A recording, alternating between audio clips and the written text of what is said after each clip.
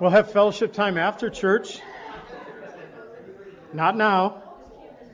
Just a little hi, hello. Got to run through a few of the announcements and new video system. Thank you, Jesus, for helping us kind of take further steps, of course. But also, it also means we can get back to a little more normality. I told Kevin this morning he could start doing announcements again, like we used to, reading Psalms, having a memory verse, all these things that we got away from because of the last year and a half of this life that we have found ourselves in. So this coming Wednesday, looking at Genesis 31 and 32, titled it, Returning to the Promised Land. And Jacob, fed up with Uncle Laban, his father-in-law. It's even worse. It's your uncle and your father-in-law. He decides to go back home. And there's some great things in here. When I was 17 years old, I bought Lily and myself, I guess, a gift.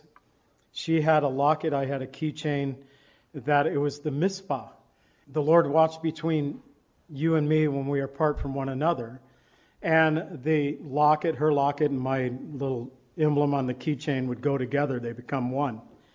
And that is not a lover's saying in the Bible.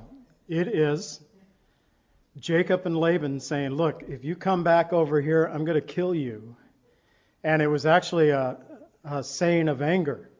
Look, you're leaving now, and God said, I can't touch you, but if you ever return, it's a beautiful little verse of Scripture, totally taken out of context from where it came from. And so in this journey, returning back to the Promised Land, he would not only have to deal with leaving Uncle, father-in-law Laban, but also returning to his brother who had pledged to kill him 20 years earlier. And so in this journey, Jacob will receive the name Israel from God. He is going to have a life-transforming moment that will change him, where he will learn to walk as a man governed by God. And that's what we all should hope to desire, to walk as men and women who are governed by God. So we begin looking at that in Genesis 31 and 32 this coming Wednesday. Hey, we're going to start Sunday school again. It's been a while, and I got a long little blurb in there. You can read about it, but there's a couple of things for Sunday morning for the children, but also Wednesday evening. It's in the bulletin, but there are the families connected to family camp who do not normally attend our church, but they come to family camp, and they're beginning to bring their youth and their children on Wednesday evenings. Problem is, a one-room schoolhouse doesn't quite cut it on Wednesday evenings, going from the very young to high school kids. And so we could use some help in children's ministry, both on Sundays and Wednesdays. Again, talk to Miss Linda if you'd like to help on Sunday, Pastor Kevin if you'd like to help and assist on Wednesday evenings.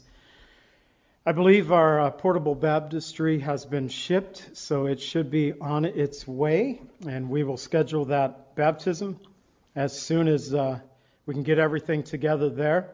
Potluck next Sunday, so please bring a dish to pass. An October potluck theme, soups and fall salads. You can figure out the fall salads. I had to ask Lily about that, but I understand soups. So things you would like to eat in the fall. It was on time, October 22nd, the first day of fall, and temperature just plummeted. It's yep, it is. It's the first day of fall, even though it's going to warm up a bit today. Ladies, the women's retreat I have in the bulletin. Today's the last day to sign up. And if you're still kind of pondering it, I got an email after we printed the bulletin saying you have until Wednesday, the 29th. So today is the last day to sign up. Unless you can't quite decide, you have until Wednesday for that sign up. The information's there in your bulletin. I'm going to go ahead and ask God to bless the teaching of the word, but also bless the offering that we receive in such a variety of ways today in the church. We have an agape box for those who would like to give an offering to the Lord here at the church. People mail them today from their bank, directly from the bank to our P.O. box or to the address here at the church. People do direct deposits today. So there's a variety of ways that you can support this ministry, and people are doing it in mainly about 4 different ways. But if you'd like to find out information, if you're listening on the radio or watching online, you can go to cclv.org and you can find out information about leaving prayer requests, about donating to our ministry, or just find out more information about our fellowship there at cclv.org. And I would like to pray for the gifts given to our fellowship this day or throughout the week, but again, that we would use them for God's glory and ask God to bless the teaching of His Word this morning. So, Father, we come to you, and it has been such an eventful year and a half plus now in our nation, but especially, Lord, in the churches throughout the world. And Lord, here at our church, we have seen you bring provision that has really surprised us in so many ways, and we're so thankful. You've allowed us to accomplish many things that we thought were beyond our reach. Even this new camera system, Lord, you have provided everything for us. And you have promised to do that, Lord. Sometimes, Lord, we have to wait upon that provision. Other times, Lord, you pour out blessings so much so that we have a hard time keeping up with that which you pour out toward us. We ask, Lord, that you would continue to bless this ministry. Help us, Lord, to use the gifts given here for your glory, for the work that you've called us to. Also, Lord, help us together as a church to be a people that desire to live for your glory in these last days.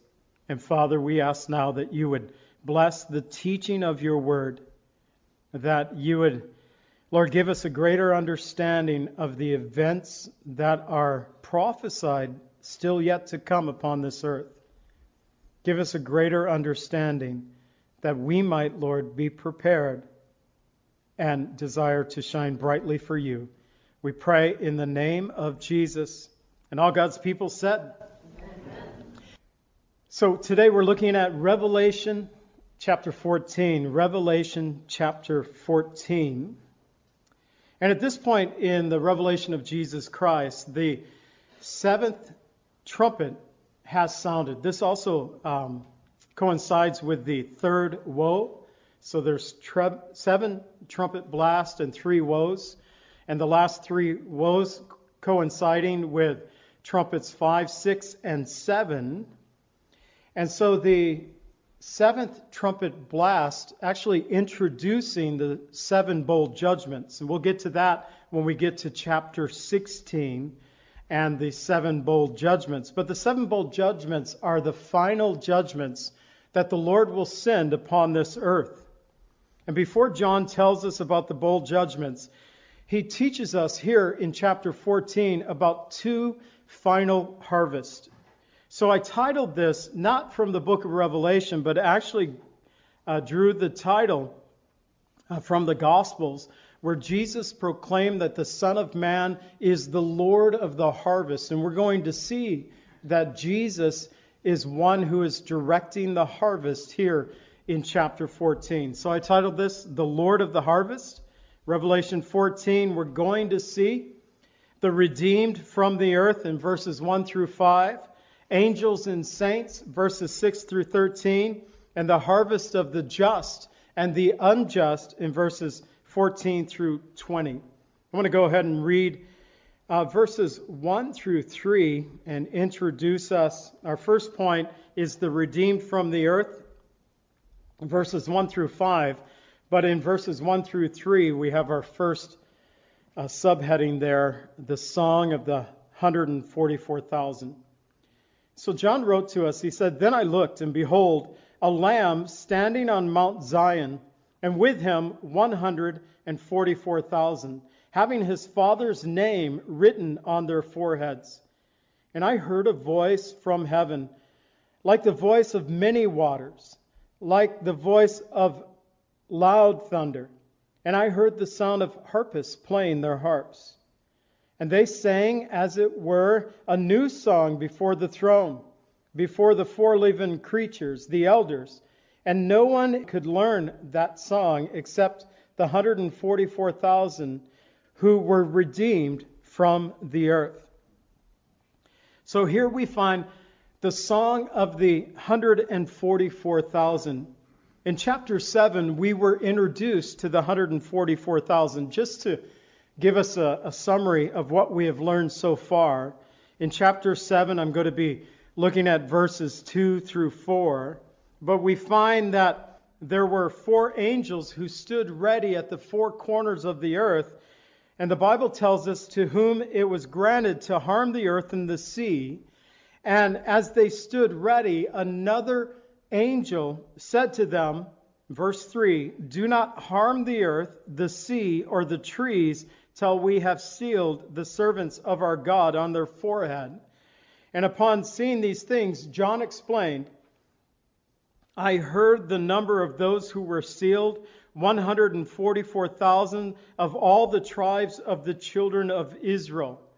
Revelation 7:4. If you continue on in Revelation chapter 7 and continue on in verse 5, it lists out from the tribes of Israel 12,000 from the tribe of Judah. It just lists out and goes through the 12 tribes there.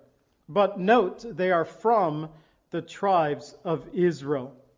And here in chapter 14, we are given a little bit more information about the 144,000. They have the seal of God upon their forehead. We find that the 144,000 are with the Lamb standing on Mount Zion. Hebrews 12, verses 22 through 24, the Bible tells us, "But you have come to Mount Zion, and to the city of the living God, the heavenly Jerusalem, to an innumerable company of angels, the general assembly, and the church of the firstborn who are registered in heaven, to God, the judge of all, to the spirits of the just men made perfect, to Jesus, the mediator of the new covenant, and to the blood of sprinkling that speaks better things than the offering of Abel." You have come, it tells us here, Mount Zion, spiritually speaking, the city of the living God, the heavenly Jerusalem, where both angels and saints gather together to worship. And included in these saints is this special group of the 144,000. We also notice that they have the name of the Lamb's Father upon their forehead.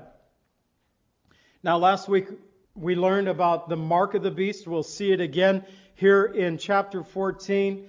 The mark of the beast, that number of the beast, a number of the man, 666, either on the forehead or on the back of the right hand. And Satan always trying to counterfeit God. Here we find individuals that have the name of the Father on their foreheads. And regarding the name of God, God actually revealed His name to Moses when Moses was on the holy mountain. And he was being called by God, and Moses really didn't want to go back to Egypt. He'd been gone for 40 years. He said, "I've had enough of that place. And besides, I'm 80 years old. Can't you get someone else?" And so Moses begins to kind of give reasons why he should send someone else. He gave excuses like, "I stutter." And God said, "Well, I'll put the words in your mouth. I'll give you the words to say. I'm too old." Basically, he didn't want to go. But one of the things he asked, when I go back and the children of Israel asked concerning God, "What is His name?" Well, he responded with the name, "Well, we don't know. All we have in Scripture in the Old Testament is YHWH. The Jews so reverence the name of God that they never spoke it, and perhaps because they didn't want to break the third commandment, "You shall not take the Lord your God's name in vain." If you don't know His name, how can you take it in vain? So it was never spoken, isn't to this day. If you read any Orthodox Jew writing, even the unorthodox, when they write the name of God, if they write it in English, they'll put a line, a dash, underscore, where the zero O should be, not the zero. But as we would spell God, G-O-D, they spell it D underscore G underscore D. I don't know how to spell today. But all we have is YHWH. No vowel sound. So we can't rightly pronounce the name of God. Two renderings, possibly Jehovah or Yahweh. And I think we get close with Yahweh in the sense, and we find this in Psalm 68:4. It's also found 3 times in Isaiah 12:2, Isaiah 26:4, and Isaiah 38:11, where by his name Yah, and there is a vowel sound actually in this one. So I'll read it from Psalm 68:4. Sing to God, sing praises to his name, extol him who rides on the clouds, by his name Yah, and rejoice before him. And so we have a perhaps Y-A-H, but we still can't fill in the rest of it. But Scripture gives us a little hint here. I think of this by his name Yah, and I had a very aggressive Jehovah's Witness call the church once, trying to convert your preacher. It wasn't going to happen. And I said, besides, you guys don't even pronounce Yahweh correctly. It doesn't begin with a J, it begins with a Y. He goes, how do you know that? And I said, because Psalm 68:4 says, by his name Yah. And he looked it up in his Bible and he said, by his name Jah. They had a J in there. And he goes, I've never seen that before. It's like, man, I gave him fuel for his fight when I meant to actually contend a little bit with him. But he was very aggressive. So I did not convert him. He did not convert me. But we kind of honed in on the name. We don't know the name, but the name of the Father is written on the foreheads of the 144,000. The 144,000 sing a new song which only they can sing. So it appears, as we've been going through the revelation of Jesus Christ, it appears that both angels, the elders, the cherubim, and the redeemed of the Lord, we all have our own song to sing, as we've discovered thus far. And I'm not going to mention every single song, but we do learn back in Revelation 4:8 of the 4 living creatures singing, Holy, holy, holy, Lord God Almighty, who was, who is, and who is to come. The 24 elders in Revelation 4:11, they cried out, You are worthy, O Lord, to receive glory and honor and power, for you created all things, and by your will they exist and were created. And then in Revelation 5, verses 9 and 10, we find the song of the church as the church is singing, You are worthy to take the scroll, to open its seals, for you were slain and have redeemed us to God by your blood out of every tribe and tongue and people and nation, and have made us kings and priests to our God, and we shall reign on the earth. And we also find that in heaven there'll be these times where all heaven erupts in worship. Revelation 5:13, a great example of this, where John says, And every creature who is in heaven and on the earth and under the earth, such as are in the sea and all those who are in them, I heard saying, Blessing and honor and glory and power be to him who sits on the throne and to the Lamb forever and ever. It appears that in heaven we will each have our own song to sing. As for me, I am planning on singing the song of the church, the song of the redeemed of the Lord. What song do you plan to sing? So in verses 4 and 5, I love how this is worded here, and it's concerning those who follow the Lamb, the 144,000. These are the ones who were not defiled with women, for they are virgins. These are the ones who follow the Lamb wherever he goes. These were redeemed from among men, being firstfruits to God and to the Lamb, and in their mouth was found no guile, for they are without fault before the throne of God. In these verses, we are given a little more detail about the 144,000. The 144,000 will be male virgins. Now, I found this interesting because as I was writing that line out, I thought myself, thinking of the Bible, thinking, do we read anywhere else in Scripture where they use the word virgins connected to guys? And we don't. 65 times where the word virgin or virgins is used in the Bible, this is the only place in Scripture where it is actually referring to men. Of the remaining 64 times, it speaks about a virgin girl or woman, the children of Israel, or that of the virgin bride of Christ, his church.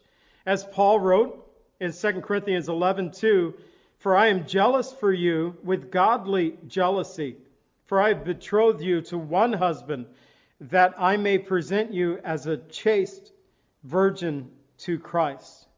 So unique, the 144,000, they are male. Again, Jehovah's Witness claiming to be the 144,000, or at least having the group. They outgrew 144,000, so they had to rewrite some things. Oh, this doesn't work anymore. We're bigger than 144,000. What a shame that they got bigger than that. But they outgrew it, so they had to rewrite it. But they don't, the 144,000, so many things wrong with the cult, the Jehovah's Witness.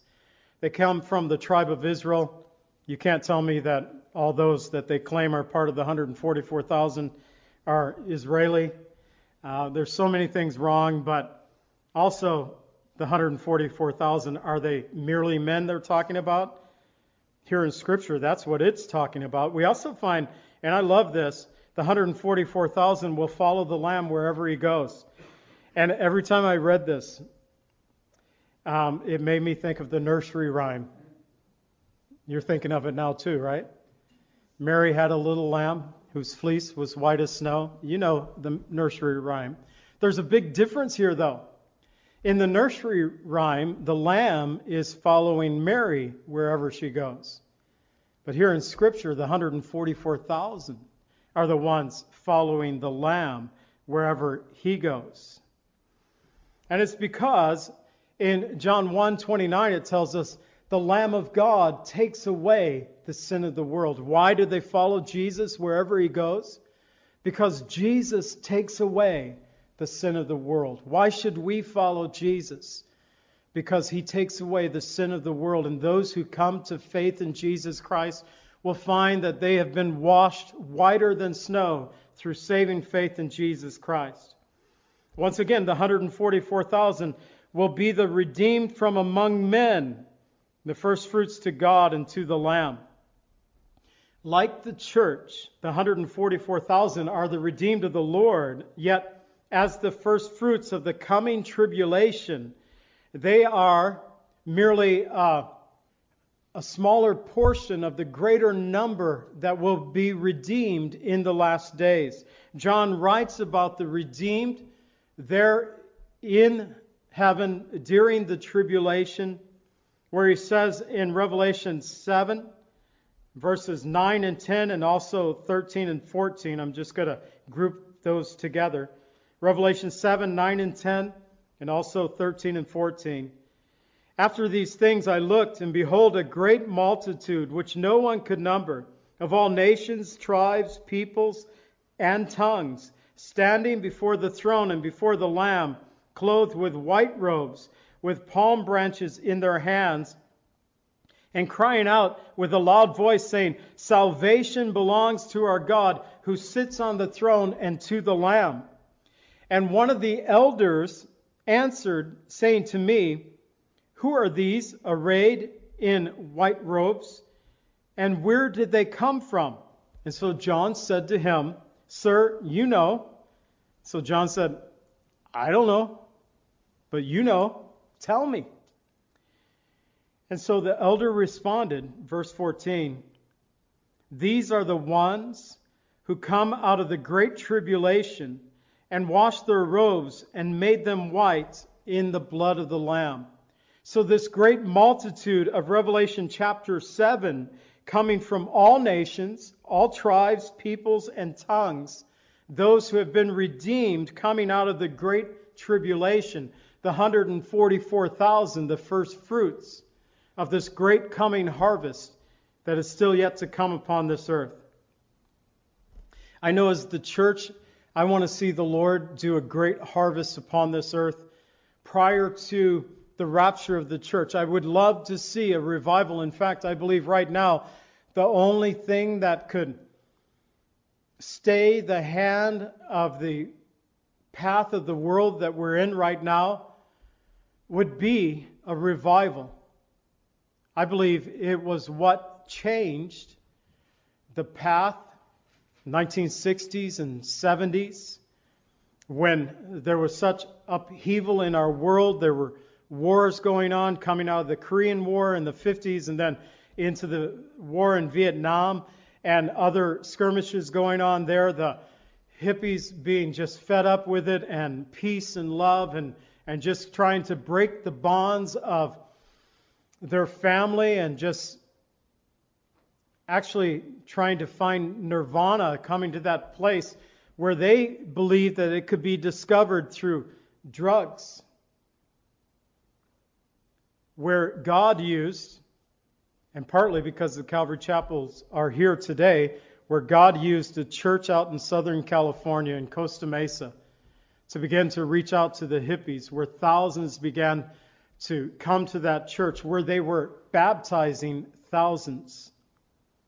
Do you know this past year, a different Calvary Chapel out in California has been baptizing thousands once again? God is moving in our days.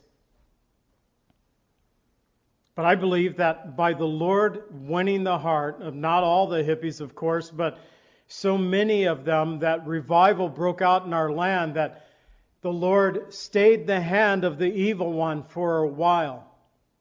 But now we're right back to that place. We've had wars in Iraq and Afghanistan, skirmishes in other parts of our world. And we have a place where children are trying to break out, break away from their families, break away from the things that they've learned, even break away from this country that we have here in the United States have been raised in. And I believe the only thing that could stay the hand of the course, the path of this world right now would be the Lord to send revival. And Lord, please send revival. One more thing that he says of the 144,000. They do not speak a deceitful word, nor is there found any fault before God. It's clear, according to the Word of God, the 144,000 are a special class of those who are of the Lord's redeemed there in the last days. However, as believers in Jesus Christ, as the redeemed of the Lord, we also can be found, we will be found as the redeemed of the Lord. We will be found faultless before the throne of God.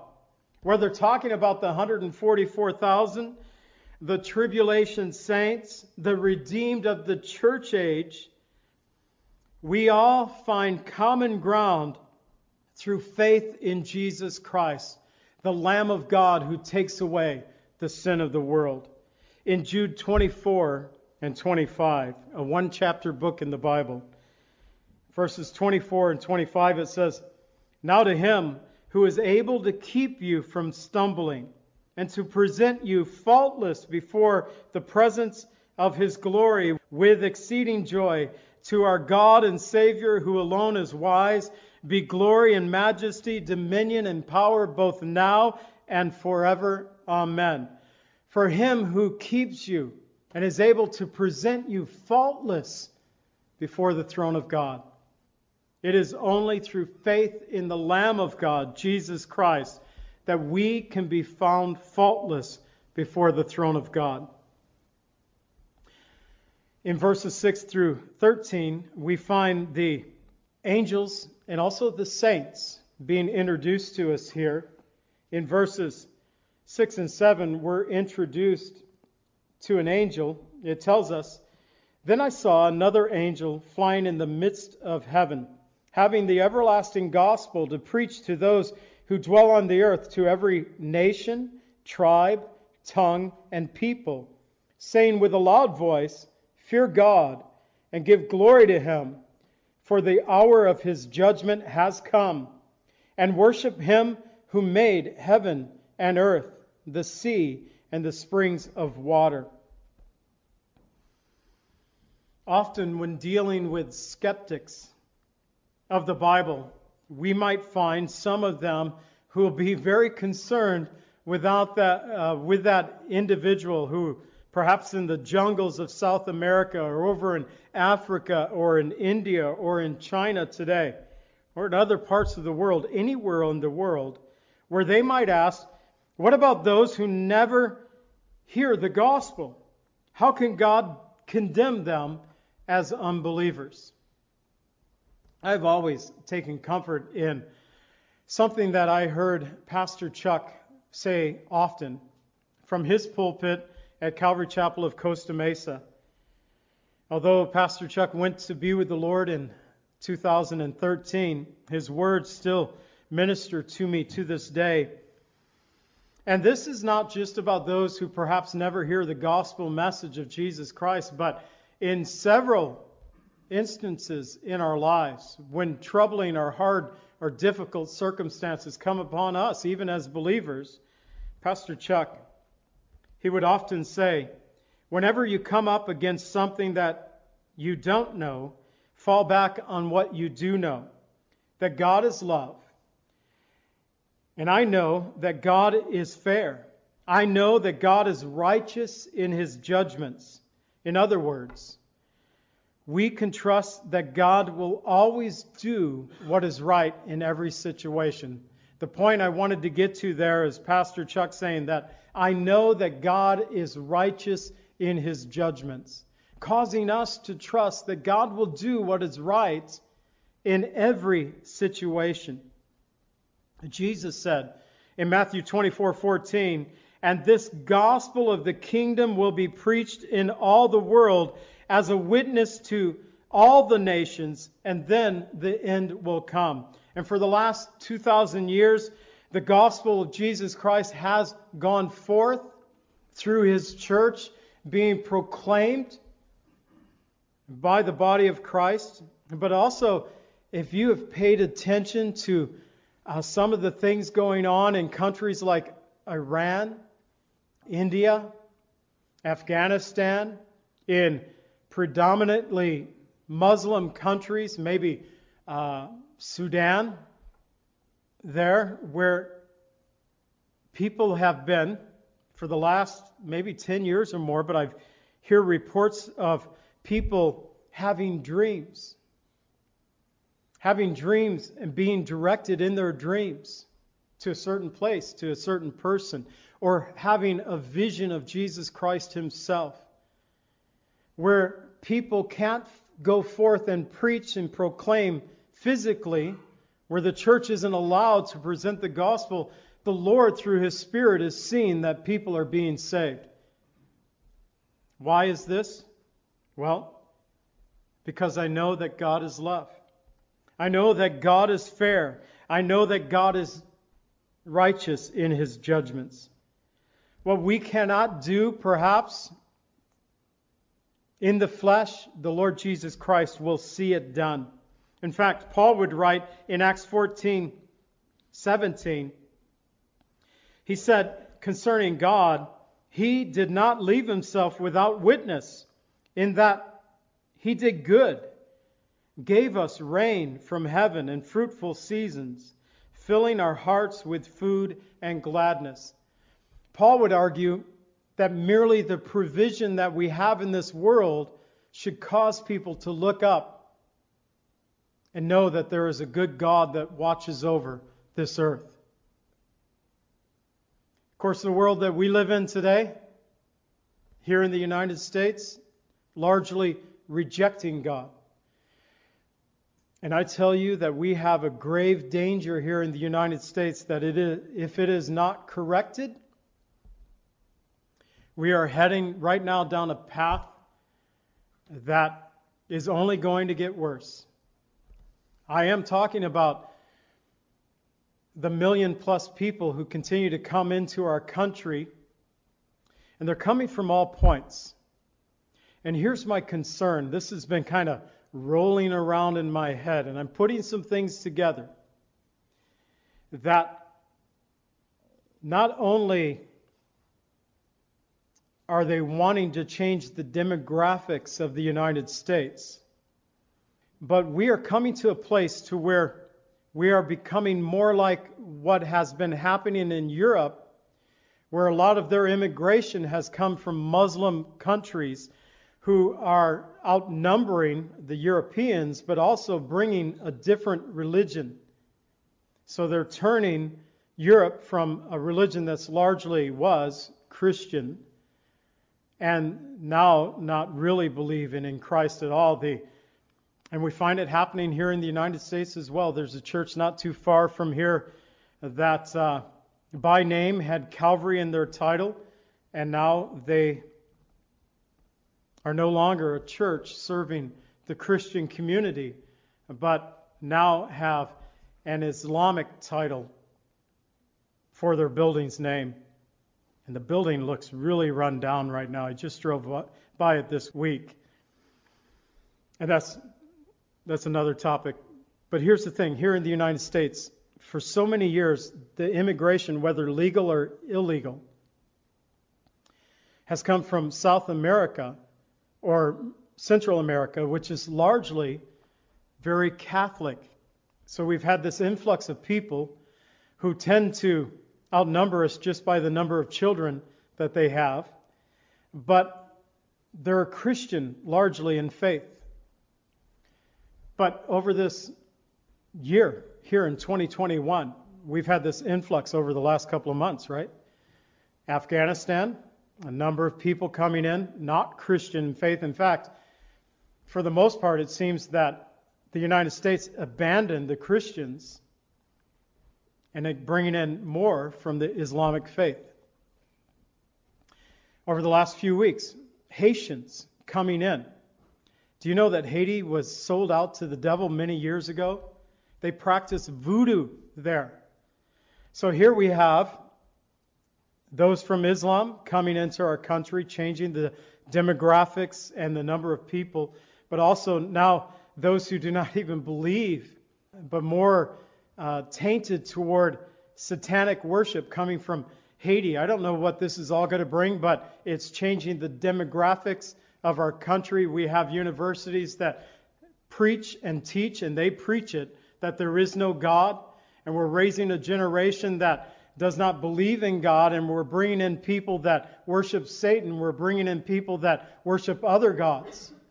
And unless the Lord sends a revival to change the hearts of those who are in our nation and those who are coming to our nation, what hope would we have?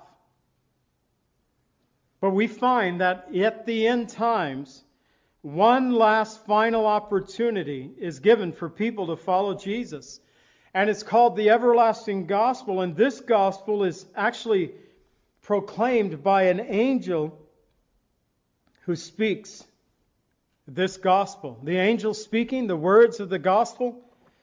In verse 7, fear God and give glory to Him, for the hour of His judgment has come. And worship Him who made heaven and earth, the sea, and the springs of water. Paul explained in 1 Timothy 2, verses 5 and 6, for there is one God and one mediator between man and God, the man, Jesus Christ, who gave Himself a ransom for all to be testified in due time. 1 Timothy 2, verses 5 and 6. The basic points of the angel's message, he said, fear God. Proverbs 1:7 says, the fear of the Lord is the beginning of wisdom or knowledge. but fools despise wisdom and instruction. The second point of his message, give glory to God. Jeremiah 13:16 says, give glory to the Lord your God before he causes darkness, before your feet stumble on the dark mountains. While you're looking for the light, he turns it into the shadow of death and makes it a dense darkness. Give glory to God. In other words, give glory to God before it's too late. The third point of his message, worship God who made the heavens and the earth, the sea, and the fresh waters. In Acts 14, verses 14 and 15, during Paul's first missionary journey, when Barnabas and Paul, it tells us while they were in Lystra, they heard these things, they tore their clothes. What was happening is that the people were attempting to worship Paul and Barnabas, and they responded by tearing their clothes in disgrace and disgust, saying, men, why are you doing these things? We are also men with the same nature as you, and preach to you that you should turn from these useless things to the living God, who made the heaven and the earth, the sea, and all that are in them. That is our hope to this day, that we should turn from these useless things to the living God, He who has created the heavens and the earth. At the end of the tribulation, time will be running out for people to fear God, to give glory to His name, and to worship He who created the heavens and the earth. And then we're introduced to a second angel. In verse 8 it says, and another angel followed, saying, Babylon is fallen, that great city, because she has made all nations drink of the wine of the wrath of her fornication.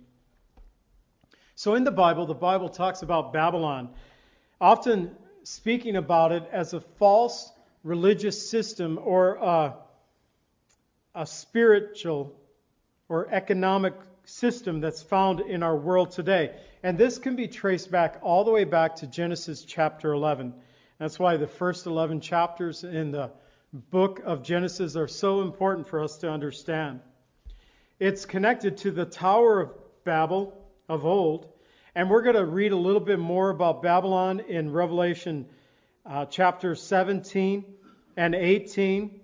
But we'll learn of two Babylons, the religious Babylon and the economic Babylon. But here we're given the reason why Babylon falls. Because she will make all nations to drink of the wine of the wrath of her fornication. In Jeremiah 51 verse 7, Jeremiah wrote, Babylon is a golden cup in the Lord's hand that made all the earth drunk. The nations drank her wine, therefore the nations are deranged. That word deranged, I think about it in the current circumstances that we find ourselves in. It seems that there are a lot of deranged people right now. Doesn't it? They're just like, man, what are you thinking? Well, they're drinking. They're drinking from the wrong cup is the problem. And mentally, their minds are being scarred with the ways of this world. That of spiritual Babylon, we might say. Revelation 18, 2 and 3, just a little preview of what's coming. And he cried out with a loud voice, Babylon the great is fallen, has become a dwelling place of demons, a prison for every foul spirit, a cage for every unclean and hated bird. For all the nations have drunk of the wine of the wrath of her fornication. The kings of the earth have committed fornication with her. The merchants of the earth have become rich through the abundance of her luxury. The merchants of the earth. Amazon? Walmart? Who's done well over the last year and a half? The big corporations. Whether the physical city of Babylon, we're going to talk more about Babylon when we get to chapters 17 and 18. Today it doesn't physically exist. And we'll talk more about that later. Whether it's actually rebuilt, it was attempted to be rebuilt, but our war in Iraq kind of killed that for a while. Whether it will physically be rebuilt in the last days, or just merely speaking about spiritual Babylon, it continues to exist in our world today. And the third angel, verses 9 through 11. The Bible tells us the third angel followed them, saying with a loud voice, "If anyone worships the beast and his image and receives his mark on his forehead or on his hand, he himself shall also drink the wine of the wrath of God, which is poured out in full strength into the cup of his indignation. And he shall be tormented with fire and brimstone in the presence of the holy angels and in the presence of the Lamb." A third angel coming, saying, if anyone drinks of this cup, worships the beast, his image, or takes the mark on his forehead or on his right hand, those who do so will find that the full wrath of God's indignation will be poured out upon them in full strength. I'm kind of Lily and I, we like coffee.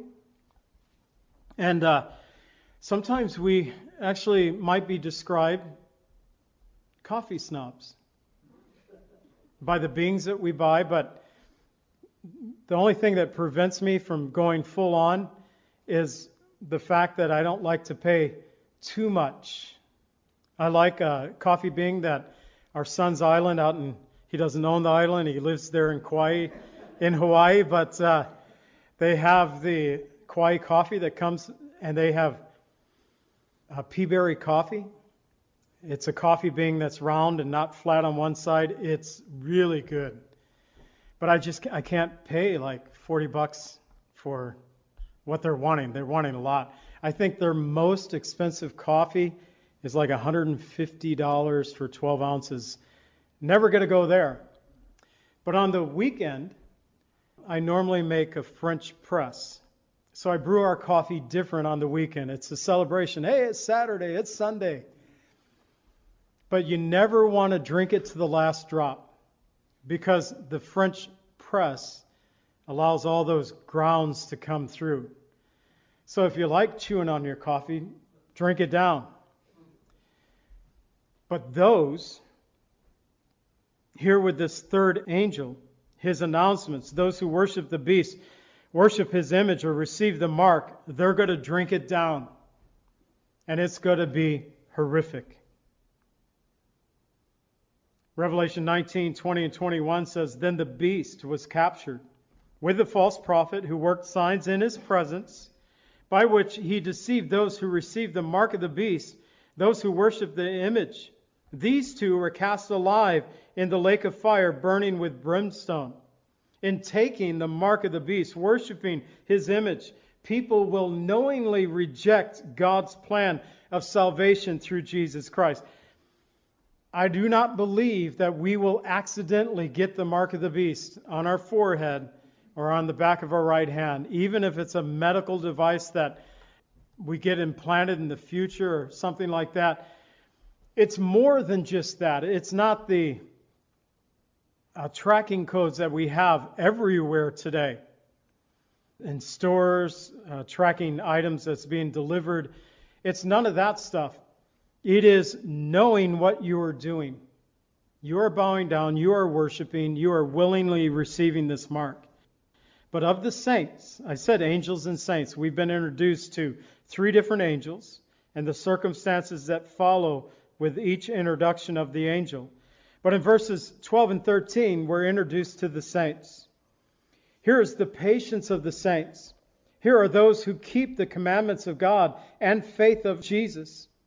Then I heard a voice from heaven saying to me, "Write, blessed are the dead who die in the Lord from now on. Yes, says the Spirit, that they may rest from their labors and their works follow them." Of the saints, we have it described as the patience of the saints. They keep the commandments of God. They keep the commandments of God. Paul wrote to us in Galatians 3:24 that the law was a tutor to bring us to Christ Jesus. But once we come to Christ, it doesn't mean that we neglect the law. We strive to walk in righteousness before the Lord. They also not only keep the commandments of God, but the faith of Jesus Christ. The Bible tells us in Romans 10:17, now faith comes by hearing, and hearing by the word of God. As it is now, so it will be in the tribulation. Those who are saved must believe in Jesus Christ, who is the Savior of the world, whether during the tribulation period or not. Those who put their faith in Jesus and strive to walk in His ways, after we die physically upon this earth, we will find rest from our labors and receive the rewards that will follow. 2 Timothy 4:7 and 8, Paul would write his last epistle to the church, writing actually to Timothy, saying, I have fought the good fight. I have finished the race. I have kept the faith. Finally, there is laid up for me a crown of righteousness, which the Lord, the righteous judge, will give to me on that day, and not only to me, but also to all those who love His appearing. And may it be that we would be those who learn to walk in the patience of the saints. And finally, verses 14 through 20, we find the harvest of the just and the unjust. They begin with the harvest of the just, verses 14 through 16. And John wrote, I looked, and behold, a white cloud. And on the cloud sat one like the Son of Man, having on his head a golden crown, and in his hand a sharp sickle. And another angel came out of the temple, crying with a loud voice to him who sat on the cloud, thrust in your sickle and reap, for the time has come for you to reap, for the harvest of the earth is ripe. So he who sat on the cloud thrust in his sickle on the earth, and the earth was reaped. One who sat on a white cloud, one who was as the Son of Man, having a golden crown on his head, in his hand a sharp sickle. It's harvest time. The final harvest during the Great Tribulation. First, the final harvest is that of the faithful, those who trust in Jesus Christ. One day Jesus Christ will reap a final harvest upon this earth. In the parable of the wheat and tares, Jesus told of an enemy who comes into this man's fields, and by night they sow tares into the field. When it was realized what had happened, the laborers came to the master and said, should we go out and pull up the tares? And he said, no, leave them, because you might damage the wheat. Let them grow together, and then at the harvest we will separate the two. And the wheat will be brought into the barns, the tares will be burned up with fire. Matthew 13:30, he says, first gather together the tares, bind them into bundles, and burn them, but gather the wheat into my barn. In verses 14 through 16, this properly speaks about the harvest of the tribulation saints who will believe in Jesus, nevertheless, as it was in Jesus' day, as it is in our day, as it will be in the Great Tribulation. The earth is right now ripe for the harvest.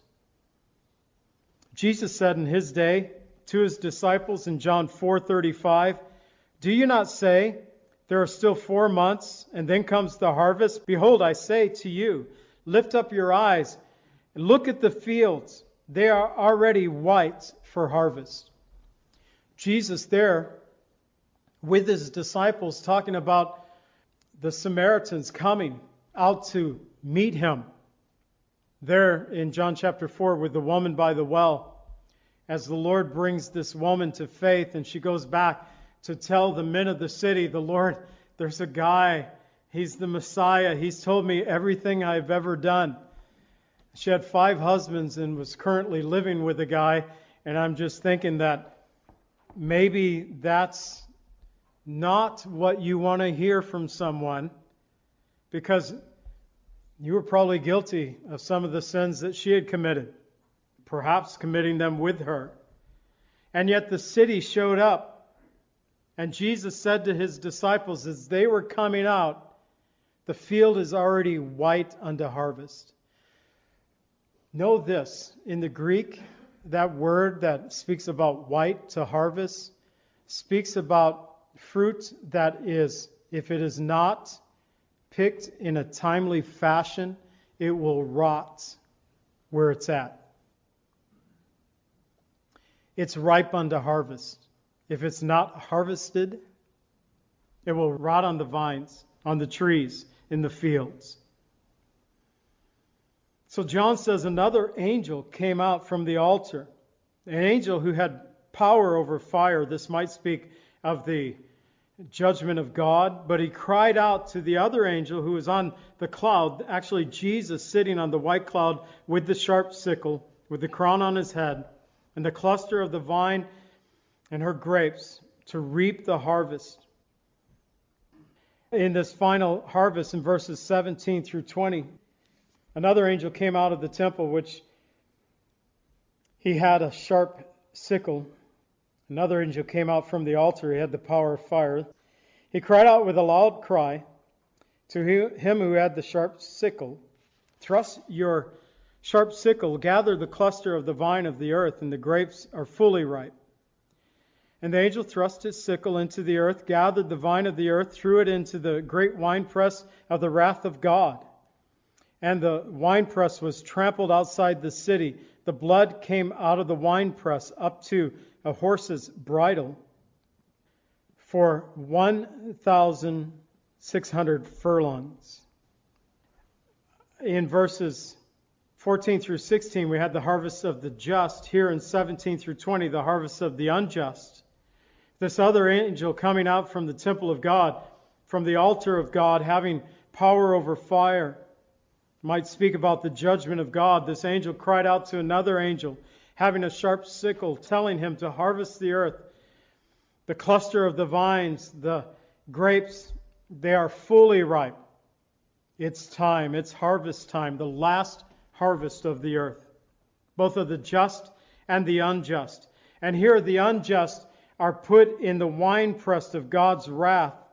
And so great was the blood that came out of this. This is kind of amazing to think about. Coming up to horse's bridle, I'm thinking about 3 feet. But the furlongs that's mentioned there, 1,600 furlongs, that would talk about 108 miles.